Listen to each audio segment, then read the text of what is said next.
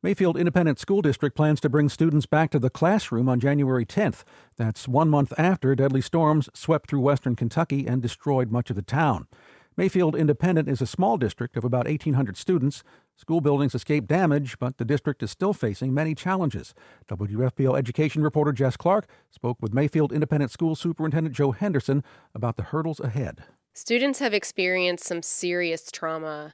How do you plan to support their needs when it comes to mental health? I understand you've had counselors on the ground even while school has been out. Right. We've offered support for those students that needed it during the last few weeks, and obviously we'll continue to do so going forward. One of the things we'll do next week prior to coming back on the 10th is obviously we're going to educate our staff members and that type thing on from a classroom level, ways to deal with the tragedy and how to help the students cope with many of the stresses that they will have when they return to school. So we will do that next week, and our staff is obviously traumatized to a certain extent too in some situations. So we will have additional counseling support on site that's offered through the West Kentucky Educational Cooperative. They have a team of folks that will be coming in next week for staff, and then those folks will continue to remain in the district to offer that extra support within the buildings for our students as needed. I understand that none of your buses are operable and some were completely destroyed. It sounds like transportation is going to be a major challenge. Absolutely, in many aspects. We've been able to reach out and the surrounding districts and even districts outside of this particular region have been so generous in donating buses to use until we can get all our fleet repaired. And then on top of that, we have kids that have been relocated to outside of the community. Ken Lake State Park is one area that we have families that were moved to for shelter, and then the others were moved to hotels in Paducah.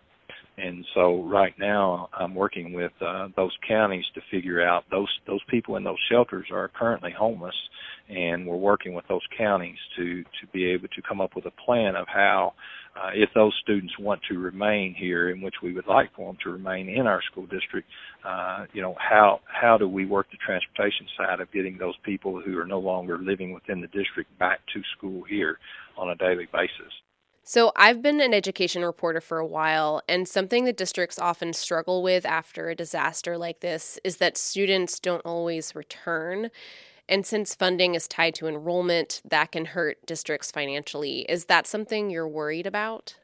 Absolutely. I was on a meeting yesterday with Christian County and Dawson Springs Independent with the commissioner and some of his commissioner of education and some of his staff, having those very discussions about what that impact might be and what are some of the things that the Department of Education or the legislators can help us with moving forward. So, yes, that's at the forefront of our mind because obviously that's going to be an issue moving forward, not just currently, but for years to come until, we're able to build back the housing here.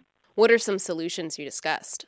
One of the things that we've talked to KDE about yesterday is would it be possible that legislators allow us to freeze the average daily attendance, which is the number one factor in indicating the funding that we receive from the state level. So my request yesterday was to if it was possible, to have legislators freeze the ADA, average daily attendance, for the next 5 years, because we feel that in our community it will take at least that amount of time in order to rebuild and have the opportunity for our families to return to this community if they choose to do so.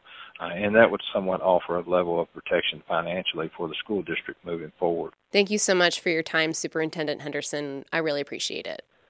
All right. We appreciate you so much. That was WFPL's Jess Clark speaking with Mayfield Independent School Superintendent Joe Henderson.